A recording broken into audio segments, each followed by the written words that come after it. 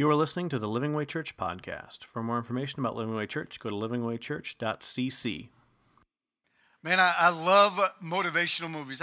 We all love motivational movies. These movies, they change us. They get us excited. They make us feel inspired, right?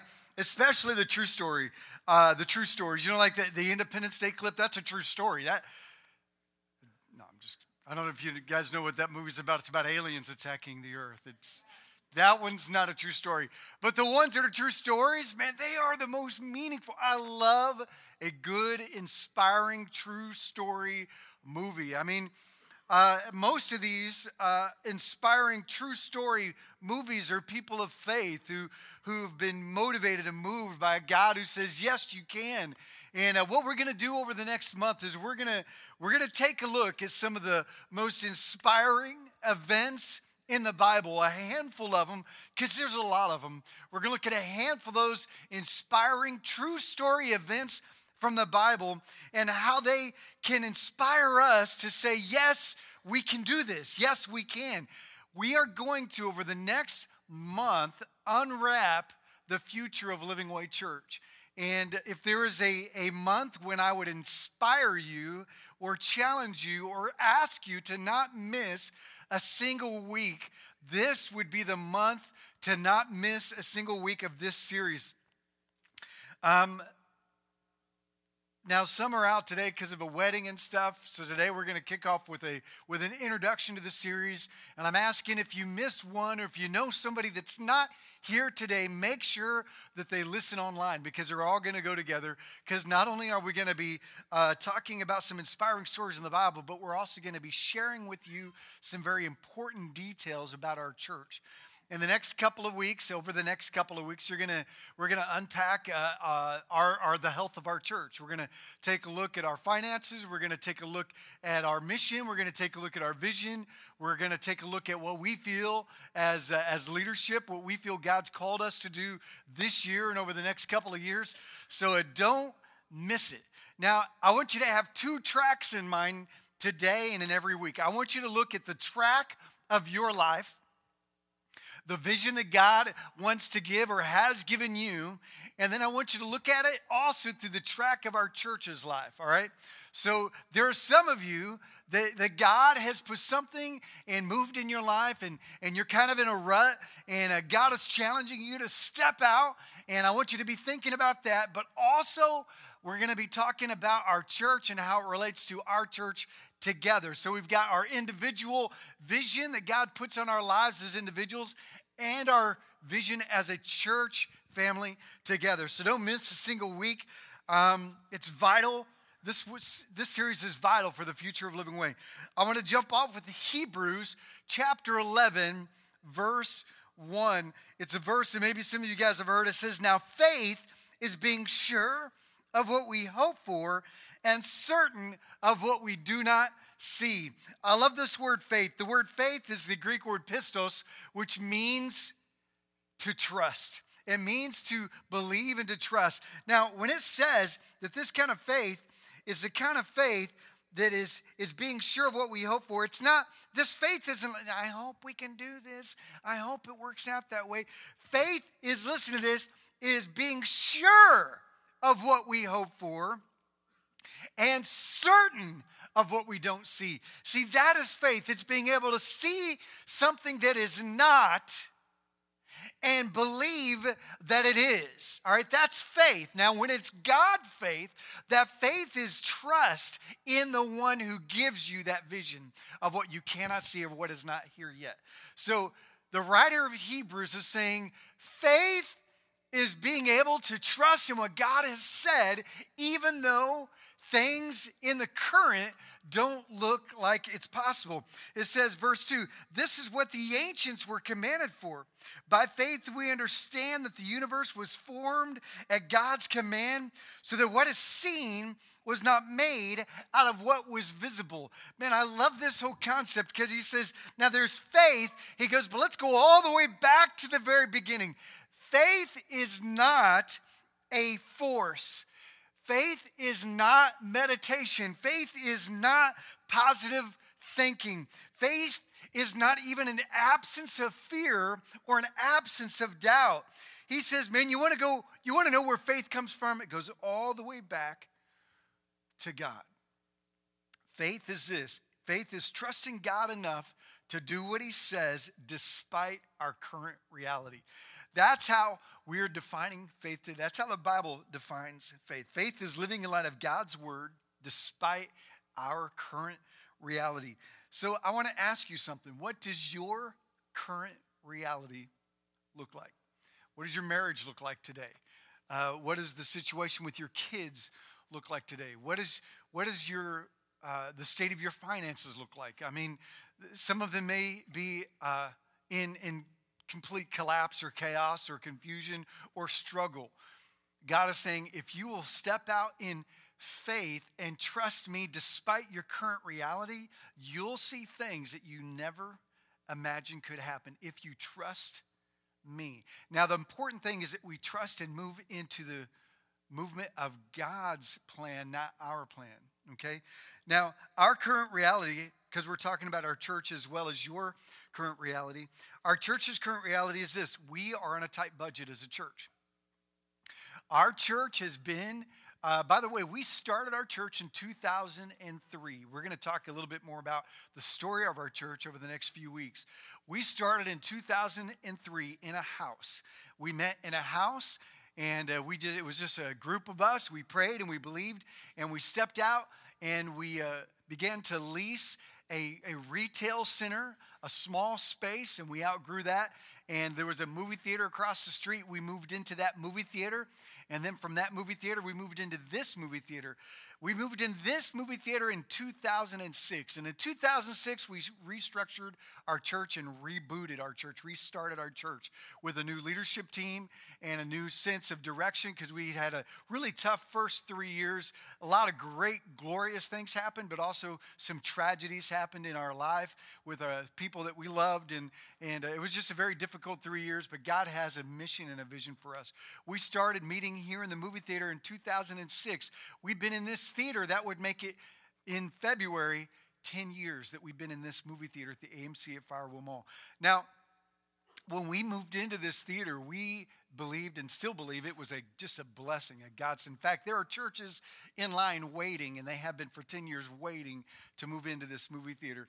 God has given us favor here, and he's given us a tremendous amount of blessing here. And we have a vision that we believe is beyond this sphere of influence of this place. But we feel like it's in God's timing, and we feel like the time is now. But the current reality is we're on a very tight budget. That means each month we make budget, and that's it. So looking at this verse, it's trusting God in light or despite our current reality. We believe that our season as a leadership team, those that are with us on our staff and our elders currently, we feel that our season at the AMC is coming to an end. And so we shared last year, and we're really gonna pray through, and we're gonna unfold a plan this month of what we feel like is God's plan for us to transition from the AMC to wherever God has for us. And there's a lot that we're going to be talking about over the next month. I'm extremely excited. Our staff team and leaders team is excited. You're going to be hearing from some of them, many of them. But our current reality is we are on a tight church budget, okay? So again, we're talking two tracks, your personal life and our church's track, okay? Hebrews 6 says this, the same writer, just a few verses later, he says, without faith, without godly risk, without trusting in God's plan, without faith, it is impossible to please God. Because anyone who comes to him must believe that he exists and that he rewards those who earnestly seek him. He starts off by saying, you want to know what real faith and trust is? Trusting in God. That's the first step. He says from there, it's a life of faith. So I'm going to challenge us today. We cannot please God by being managers of a mission. All right? We cannot please God by managing our life. In a moment here, I'm going to give you 3 levels of faith. All right? And we cannot achieve the mission of our lives or the life of our church without stage 3 trust, without stage 3 faith. And it takes time to get there. We're going to take a look at a guy today who's the father of our faith.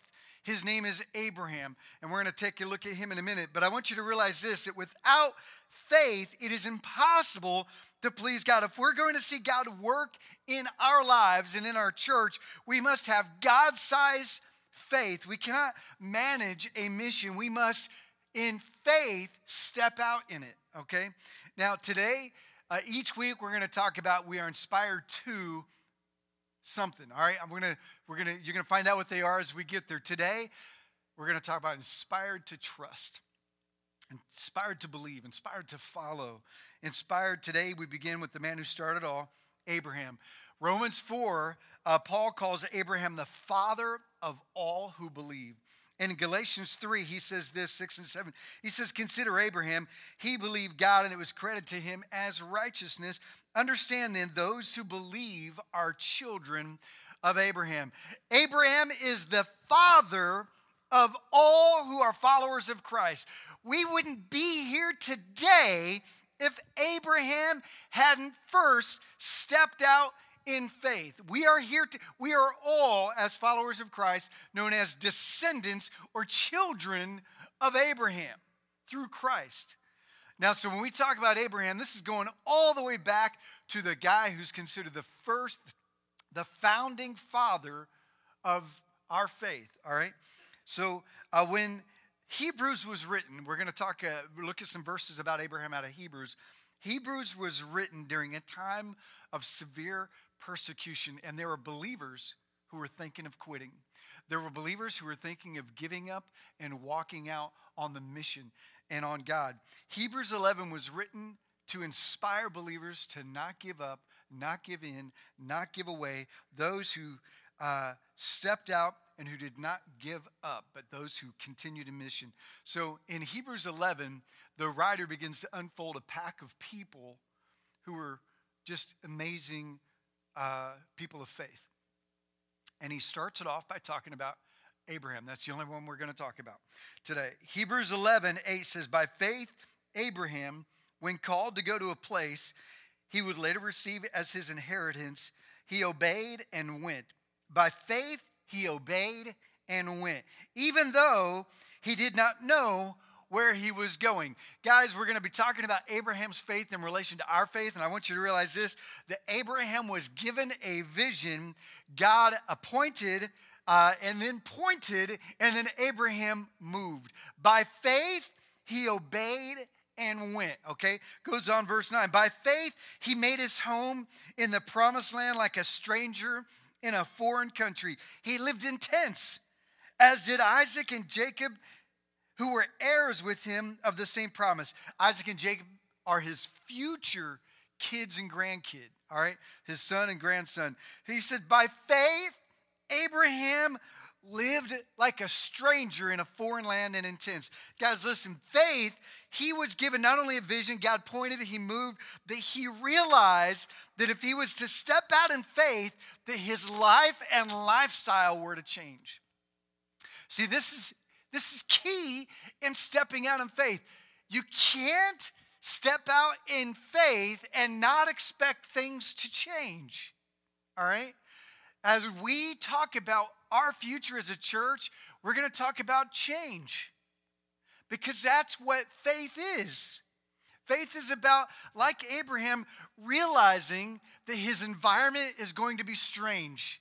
And he is going to feel somewhat strange at times because it's new to him. It's different. His lifestyle and his life had to change. He understood that faith means necessary change. He goes on, verse 10, Abraham was looking forward to the city with foundations, whose architect and builder is God. And I love this, is because Abraham knew that faith meant he was able to see beyond his current reality, okay? He saw a future he moved into this land. We'll talk about that in a minute. He moved into this land and there was nothing there. But you know what he saw? He saw a city. He saw foundations. He saw structures. He saw buildings. He says, you know what? I see the future. Despite the current reality, I see a foundation. And guess who the architect was? It was God himself.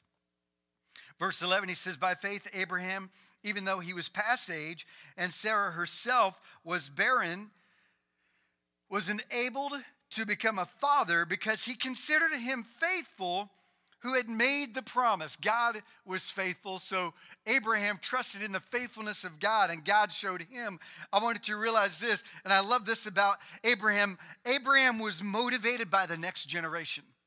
When he moved into the promised land, when God appointed Abraham and then pointed Abraham, and Abraham moved, he moved to a place where there was a desert, where there was nothing, but he by faith saw things, but he saw them, listen to this, for the next generation. He wasn't looking for his life to be immediately changed. You know, his environment, his experience, his life was changing. But as far as to see the fruit of that move, he knew that it was going to be something that his kids would know. That he would see a little bit, but his kids would know and live it. Guys, listen. Vision is not about your life. It's about the generations that follow. So as a church, when we talk about what we feel like God is calling us to do, it's not about our life. It's about our kids' life. It's about your sons and daughters. It's about those who have yet to even show up at Living Way. There are people that don't even know we exist. You realize that, right? We've been in this movie theater for 10 years. And I talk to pastors, I talk to people, and I tell them where we are, and they go, there's a church there? I'm like, for 10 years? I was talking to a pastor this week, and he's been living in Wylie for the last 15 years, and we were talking, and I told him about our church. He goes, are you guys a startup? I said, no, we've been there for 10 years. He goes, There's people that don't even know we exist. We have strict limitations here. Our signs can only be up before service. They must be down after we start. We can't put signs on the curbs. We can't put signs in the mall anymore. That stopped. That right was taken away from us about 7 years ago from the mall management. So we are basically purely a word of mouth. There's no drive-bys here, all right? Unless they go to the movies and they see us. And they're probably at church. I mean, at the movies because they don't like church, which is okay with me because, hey, look, you're exactly who we want you to. You're the person we want to invite you to, you know? But few people have come because they've seen the signs going to a movie. But here's the reality. There are people that have yet to come to Living Way Church. And a move, we feel, is part of God expanding our vision and seeing the next generation come in. And this is what Abraham saw, and that was his motivation. The vision was for those who have yet to come. Here's verse 12. He says, and so from this one man, and I like this, and he was as good as dead. It was like, could you imagine somebody writing about you and say, and this guy Ted, and he was as good as dead. That, you know what that means? That's code for he was really, really old. I don't think there's anybody here as good as dead, by the way. You all are young and young at heart. So he says, but Abraham he was as good as dead. However, in spite of that, came descendants as numerous as the stars in the sky and as countless as the sand on the seashore. If you're a believer, you are his descendant. The millions and millions and millions of followers of Jesus Christ that are all over the world and that have ever existed in the last 2 million years are descendants. They're as numerous as the stars in the sky. Guys, listen, even though he was old and frail, he saw beyond his current situation. He didn't look at his age and go, I'm too old. He didn't look at his ability and go, I can't do this. I'm not able. His circumstances did not stop him because he knew God was with him.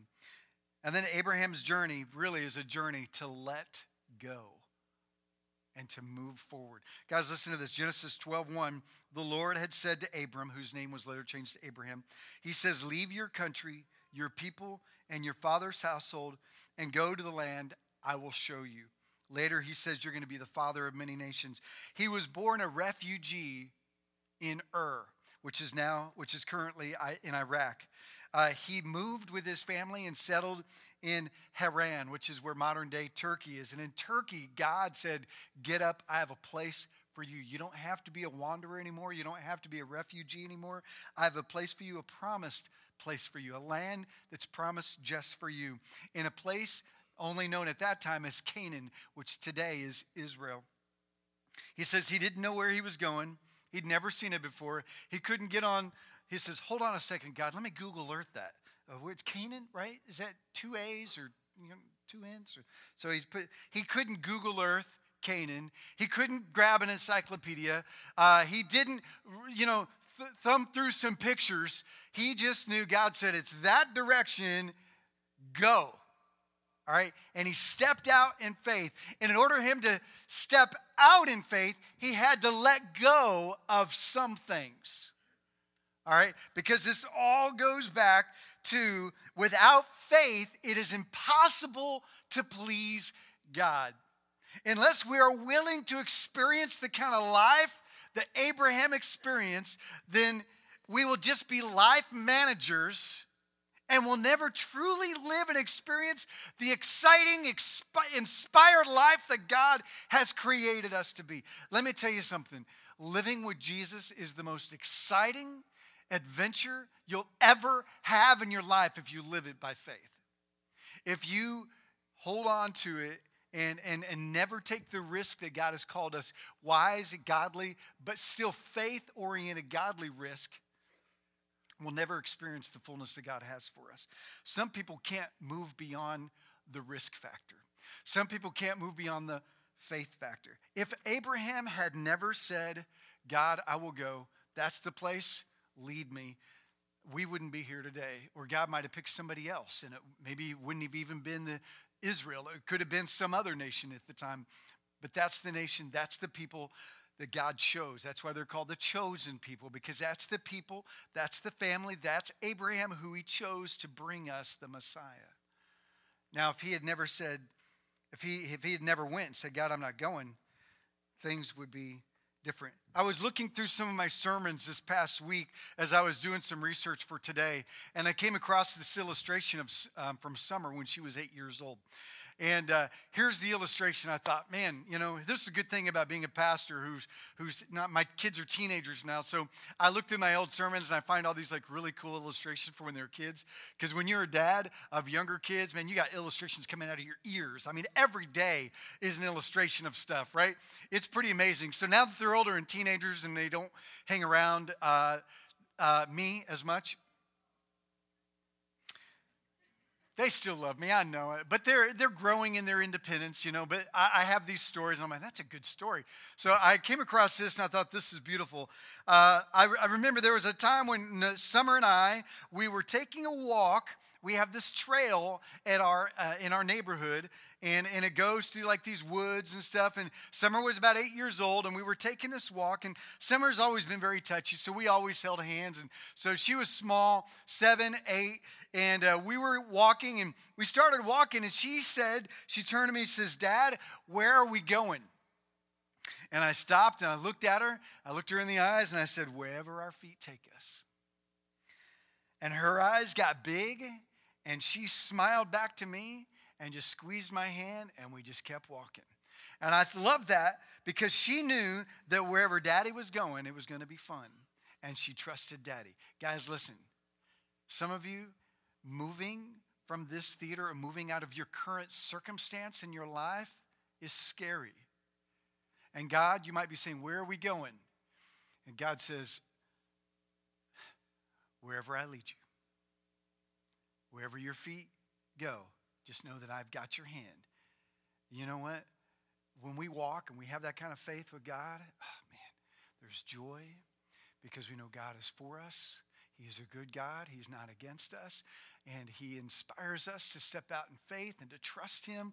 And we can just squeeze his hand and know that it's going to be fun because he's good and he's trusting. And this is exactly the circumstance that we are in today and that Abraham was in then. Abraham trusted God to leave his old pattern life and his financial security for an I'll show you something later.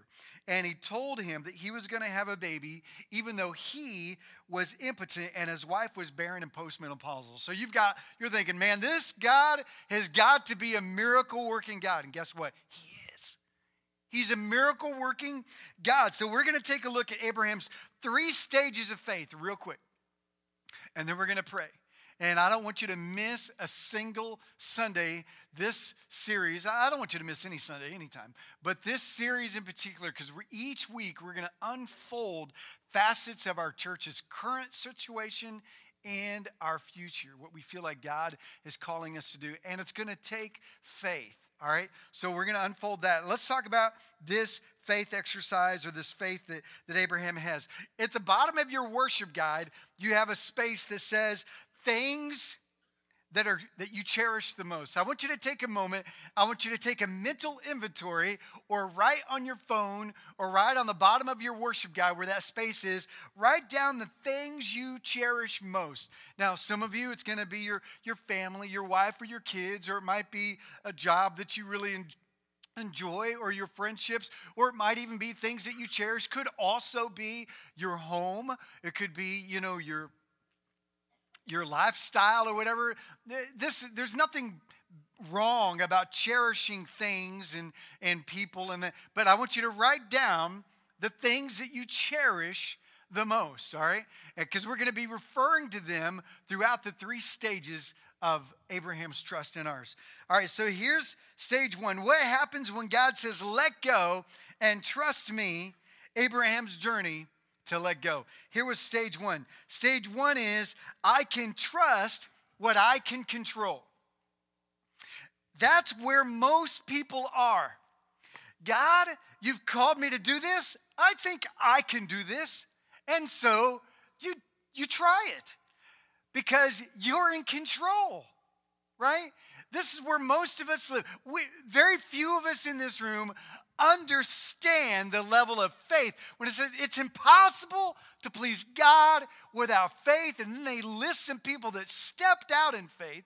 It's not that faith that's impossible to please God is not just a believing faith, but this is a step out and trust God faith. Some of you have never stepped out and trusted God on hardly anything because you park right here. I trust what I can control. Knowing what God has told him, Abraham went through this stage. This is what happened in Genesis 16, 1 and 2. He says, now Sarai, whose name was later changed to Sarah, that's his wife, who's Abram's wife, had borne him no children, but she had an Egyptian maidservant named Hagar. Not Sammy Hagar, just Hagar. Van Halen, or solo artist Sammy Hagar, whose maidservant was named Hagar. So she said to Abram, the Lord has kept me from having children, which is not true. She said, go sleep with my maidservant. Perhaps I can build a family through her. And Abraham said, honey, I would never do that. Honey, I only have eyes for you. No, God, no. He would not. You know what Abraham did? He said, heck yeah. He was an idiot. He was a dummy. He had step 1 level faith. That trust is, I trust what I can control.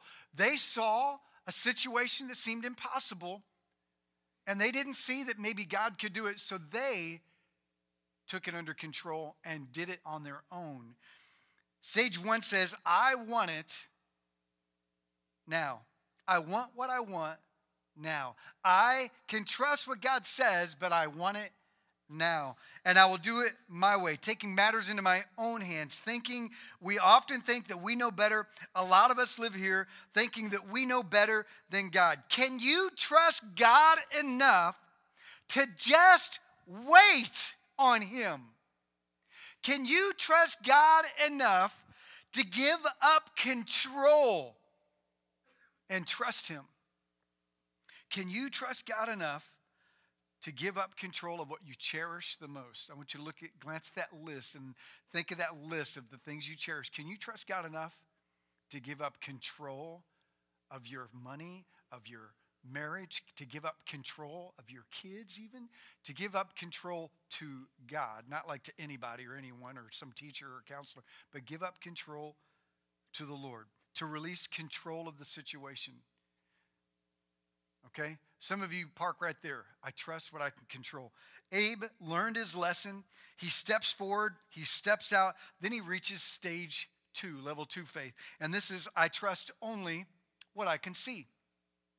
This is where a lot of people are as well. Many spend their whole life right here. I see it and I want it, but it's different. It's scary. It's uncomfortable to try. I don't have the money. It takes too much time. It seems unrealistic. But what if it doesn't work? I can only trust what I can see, and I just can't see that happening with my current situation. So what happens is this stage says, I want what God wants, but ... I just can't let go. Many never see God's vision unfold because they can't see past what their current eyes are telling them, or what their current circumstance is, or what their current way of life is, or maybe it just looks too hard. It takes way too much commitment. Guys, listen, we're going to be talking about our church's future. And I'm going to tell you something. It takes commitment. It's going to take commitment. But we can see, we're going to see amazing things in the church, in our life, and in this church's life. I have no doubt about it. But it is going to take commitment. And we have to be able to see beyond what we see. Okay? We can't live at stage 2. I trust only what I can see. If it seems like it's possible, yes. That's not the kind of faith that Abraham had, and it's not the level of faith that really causes things to happen. So Abraham did this a few times, by the way.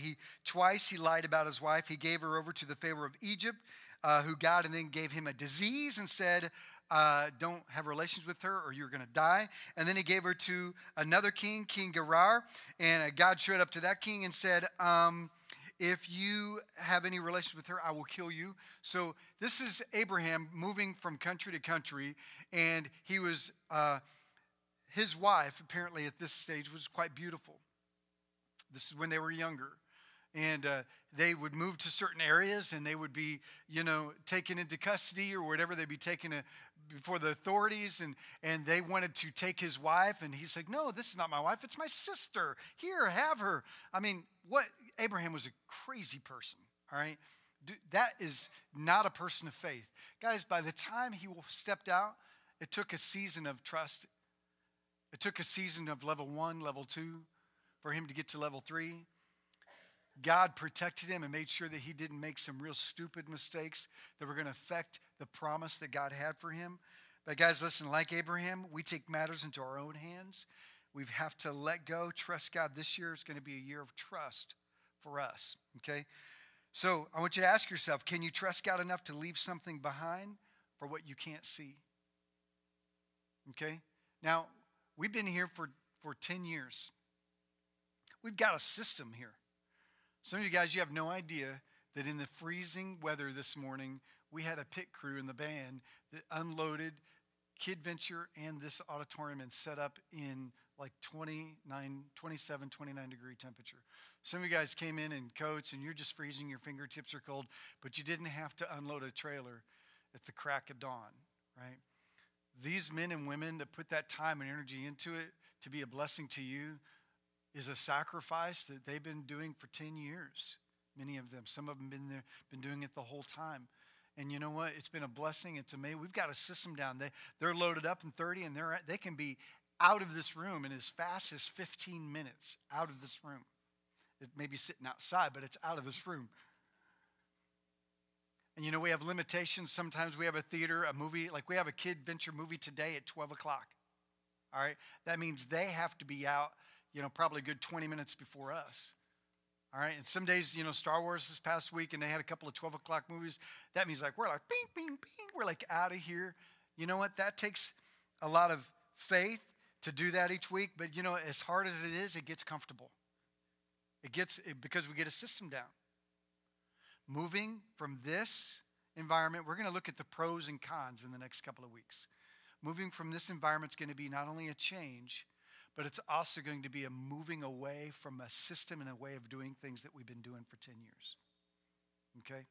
So we're going to unfold that in the next few weeks. We're going to talk more about it. We're going to have an open discussion on some of these weeks, so I want you to be ready to have your questions, and we're going to talk about them during the services. But I want you to know this. Stage 2 is I trust only what I can see, but God wants us to get to stage 3.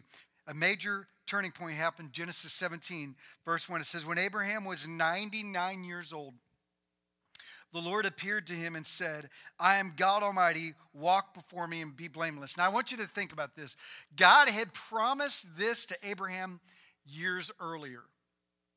And finally, at this age, at 99 years old, God shows up and says, get your act together.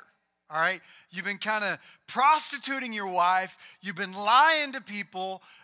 You've been sleeping with your wife's maids. I mean, Abraham, get your life together.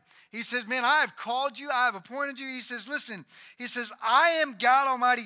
Walk before me blameless. Enough messing around. Sometimes I think that maybe Abraham didn't have to be so old to have kids. Maybe if when he received that promise, he began to live a life of trust and faith, a level 3 trust, then maybe he wouldn't have had to be so old when this promise began to come true. He says, I will confirm my covenant between me and you and will greatly increase your numbers. Abraham fell face down. God said to him, as for me, this is my covenant with you, Abraham.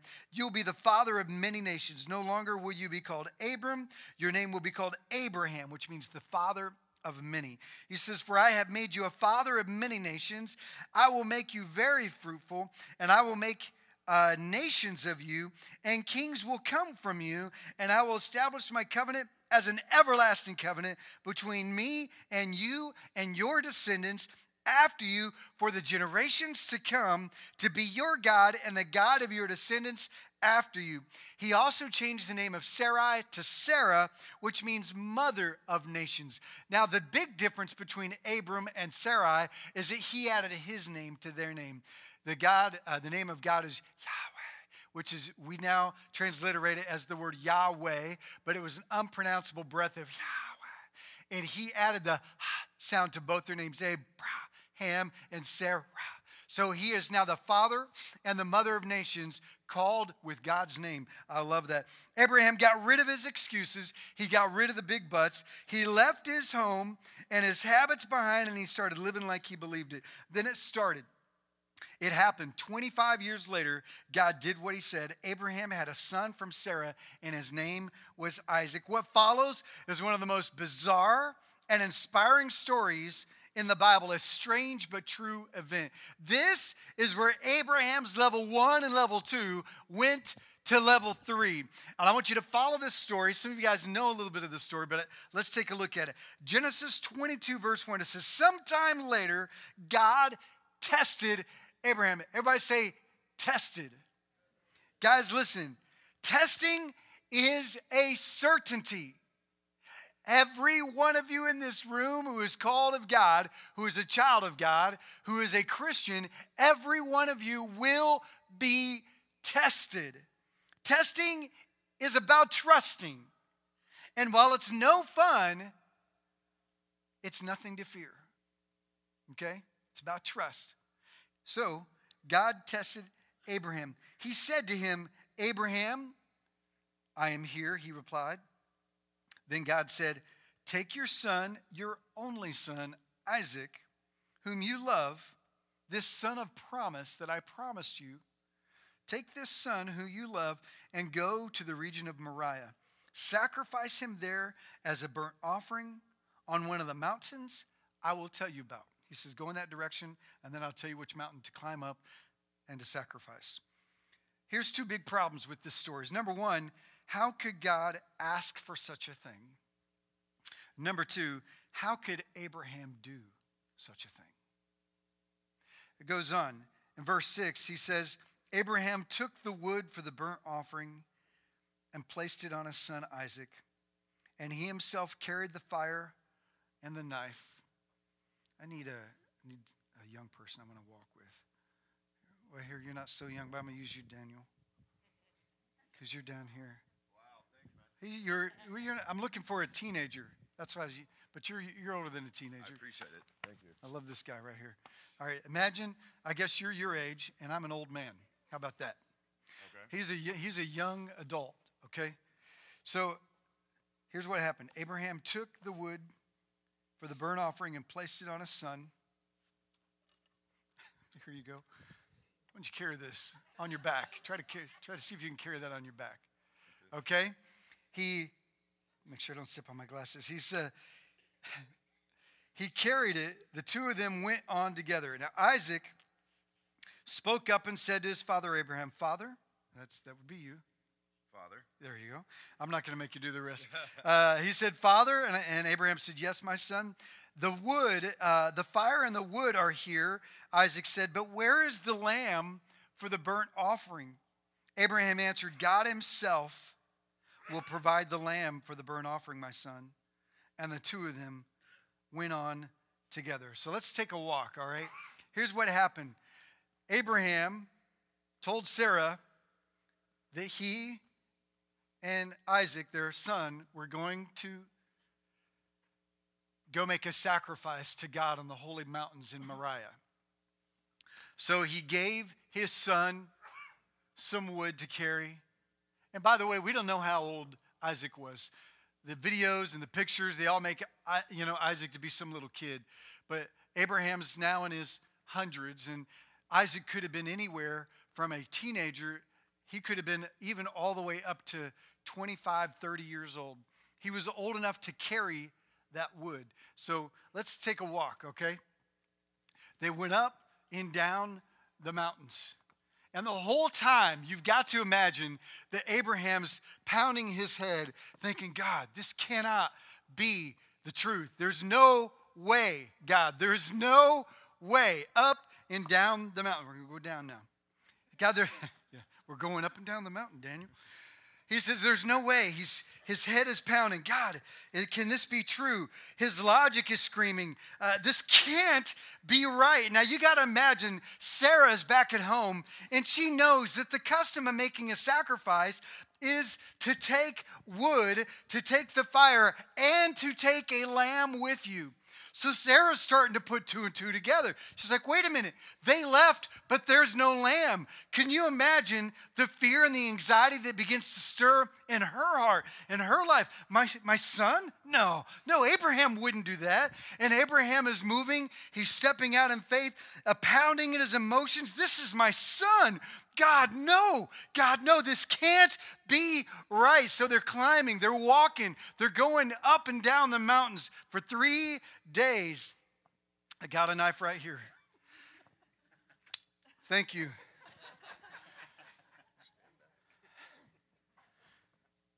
Go ahead and park yourself right here, Daniel, on the altar. Well, the bench. Go ahead and see if that bench will. All right.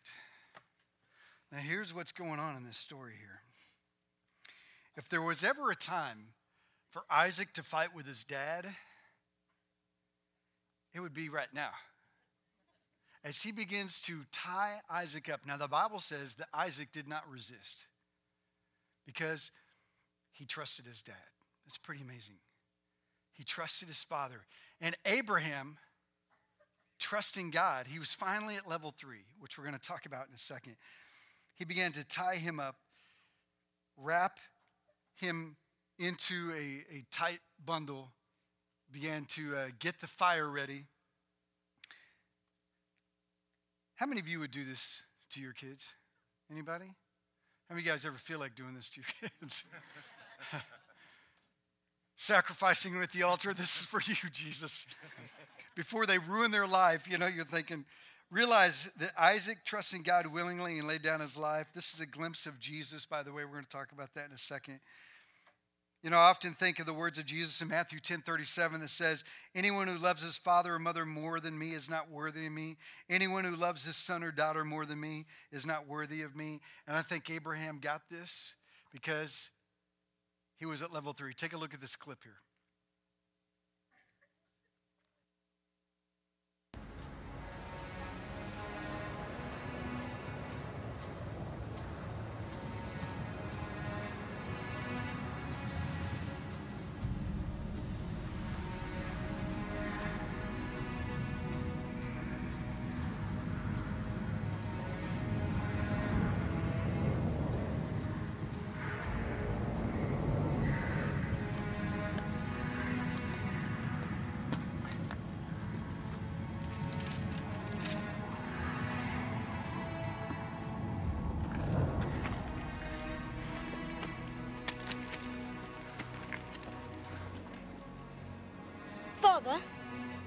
We have the firewood, but where's the lamb?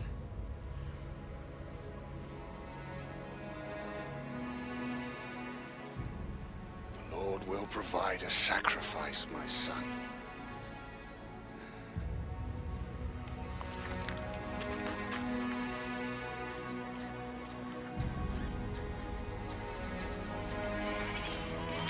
Did Abraham take a lamb? No, mistress.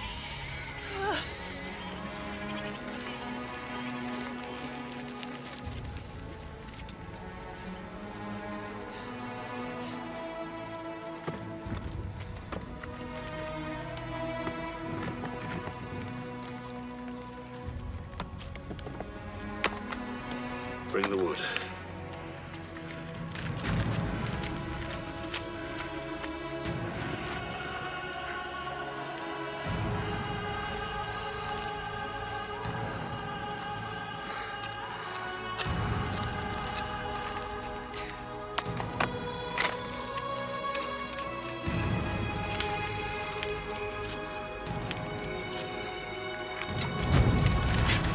Father, what are you doing? You're hurting me, Father. Isaac, you must trust in God.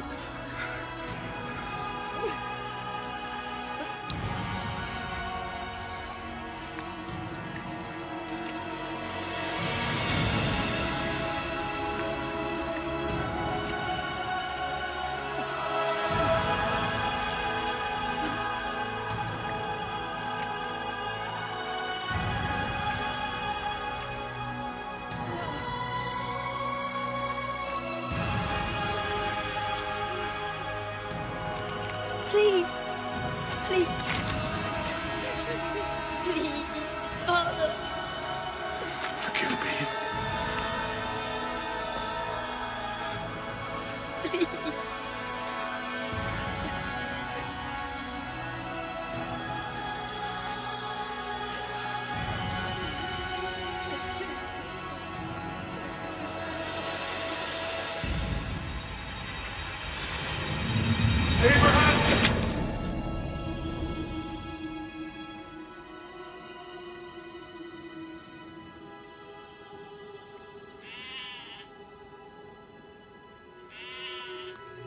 A sacrifice. Oh, my boy, my boy, my boy.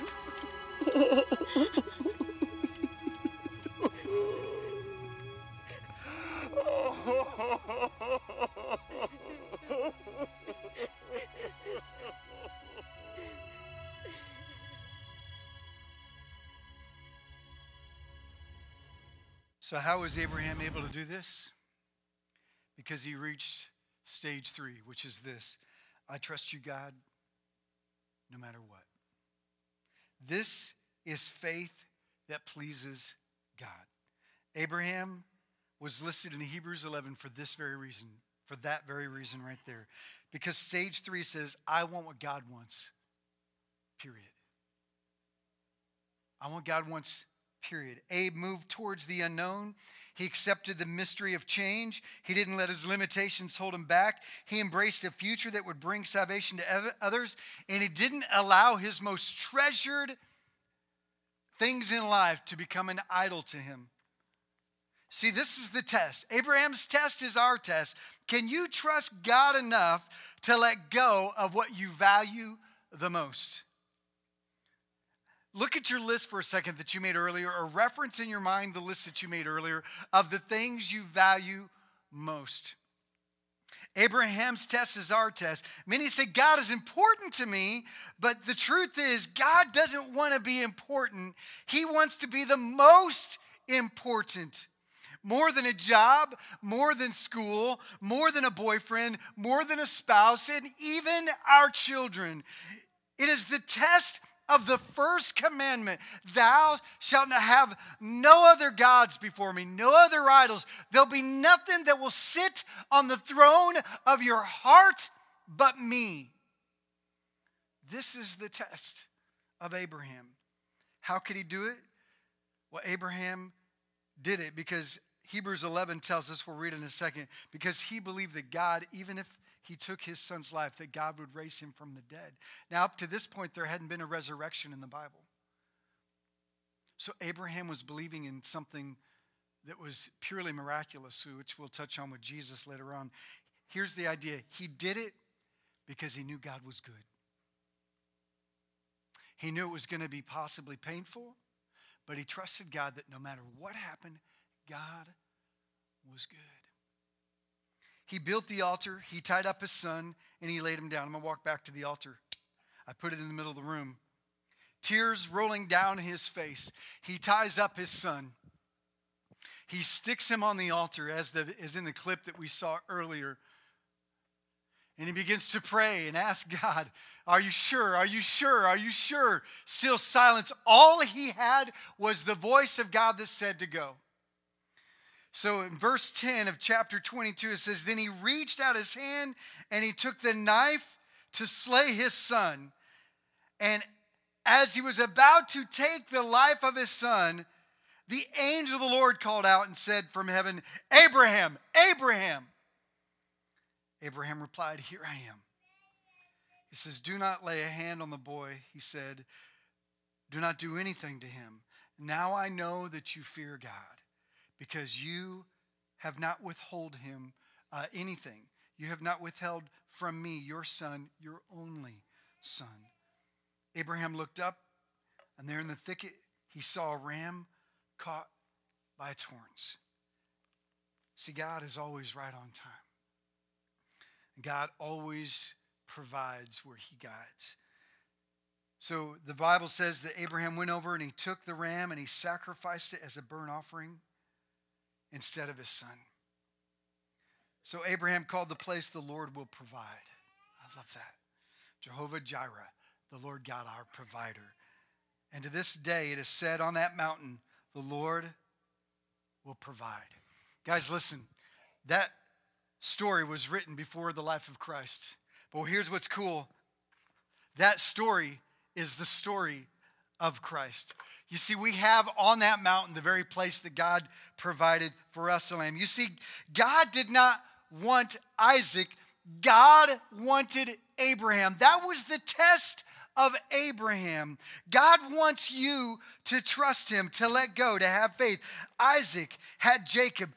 Jacob had 12 sons. One of his sons, Judah, was the family that gave us the Messiah, Jesus Christ, the Lion of Judah, the King of Kings, the Lord of Lords, the Savior of the world, was a descendant of Abraham, because at that altar, Abraham said, God, I lay down everything for your best. Hebrews 11 says this, by faith Abraham, when God tested him, offered Isaac as a sacrifice. He who had received the promise was about to sacrifice his one and only promise, his son. Just as Abraham was tested, we will be tested. What we treasure the most will be tested. Even though God had said to him, it is through Isaac that your offspring will be reckoned, Abraham reasoned that God would raise the dead, and figuratively speaking, he did receive Isaac back from the dead. See, God will either bring back to life what you sacrifice, or he will bring you something better. See, God was giving us through Abraham a glimpse of our Savior, Jesus Christ.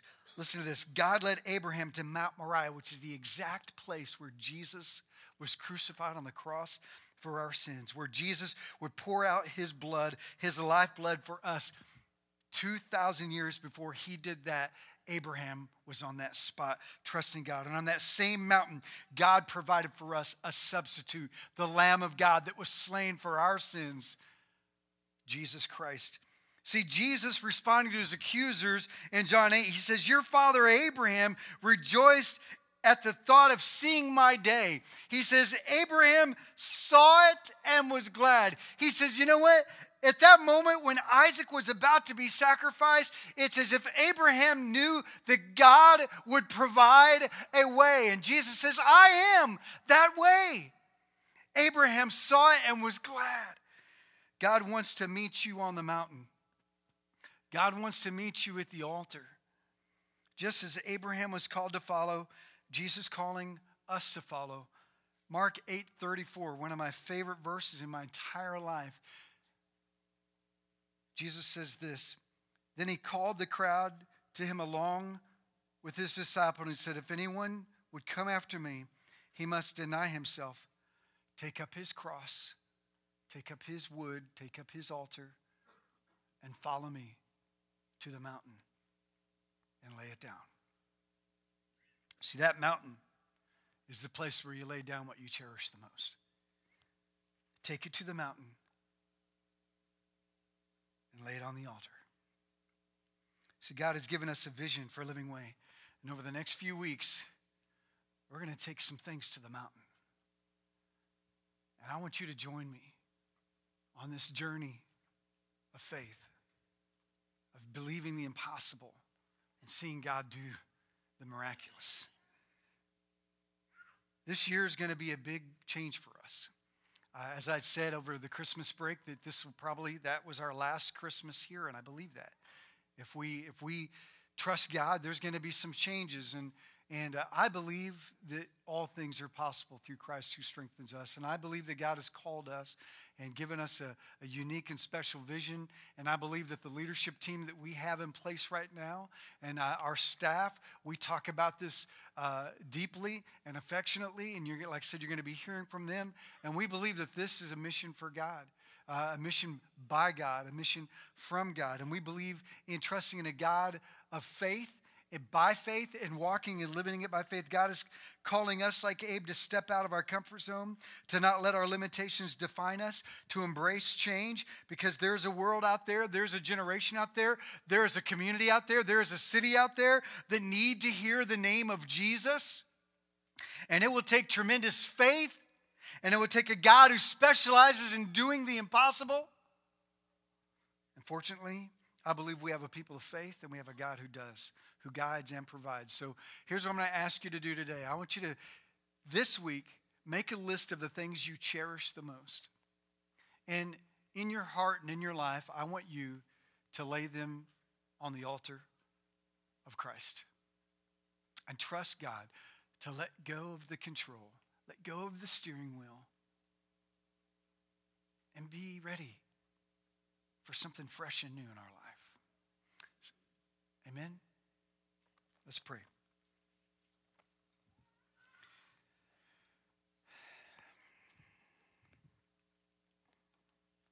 God, I believe that you are calling us as a church to a unique place this year, to a unique season. And God, when we stepped out in faith and started Living Way Church years ago, that was a step of faith. And God, the lives have been changed.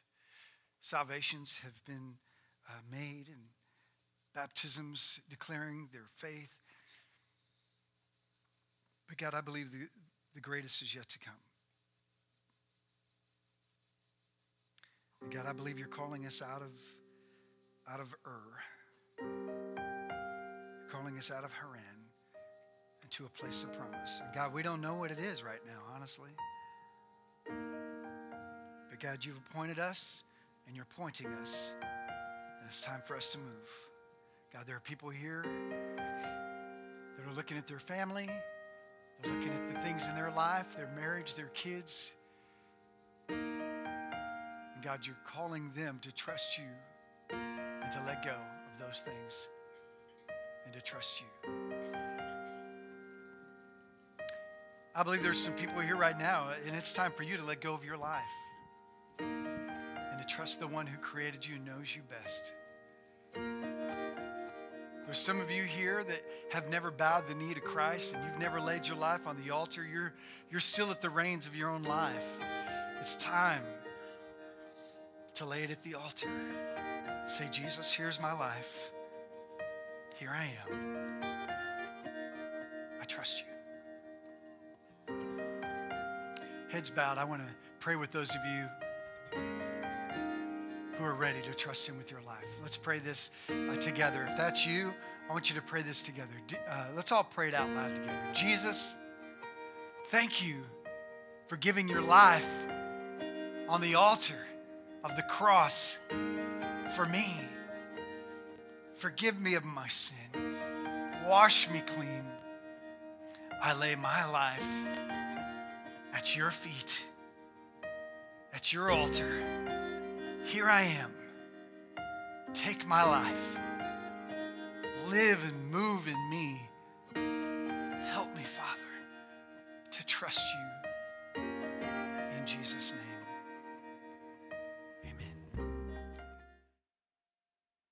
Thank you for listening to the Living Way Church podcast. If you enjoyed this message, we hope you come visit us in Garland, Texas. For directions and more information about the church, go to www.livingwaychurch.cc.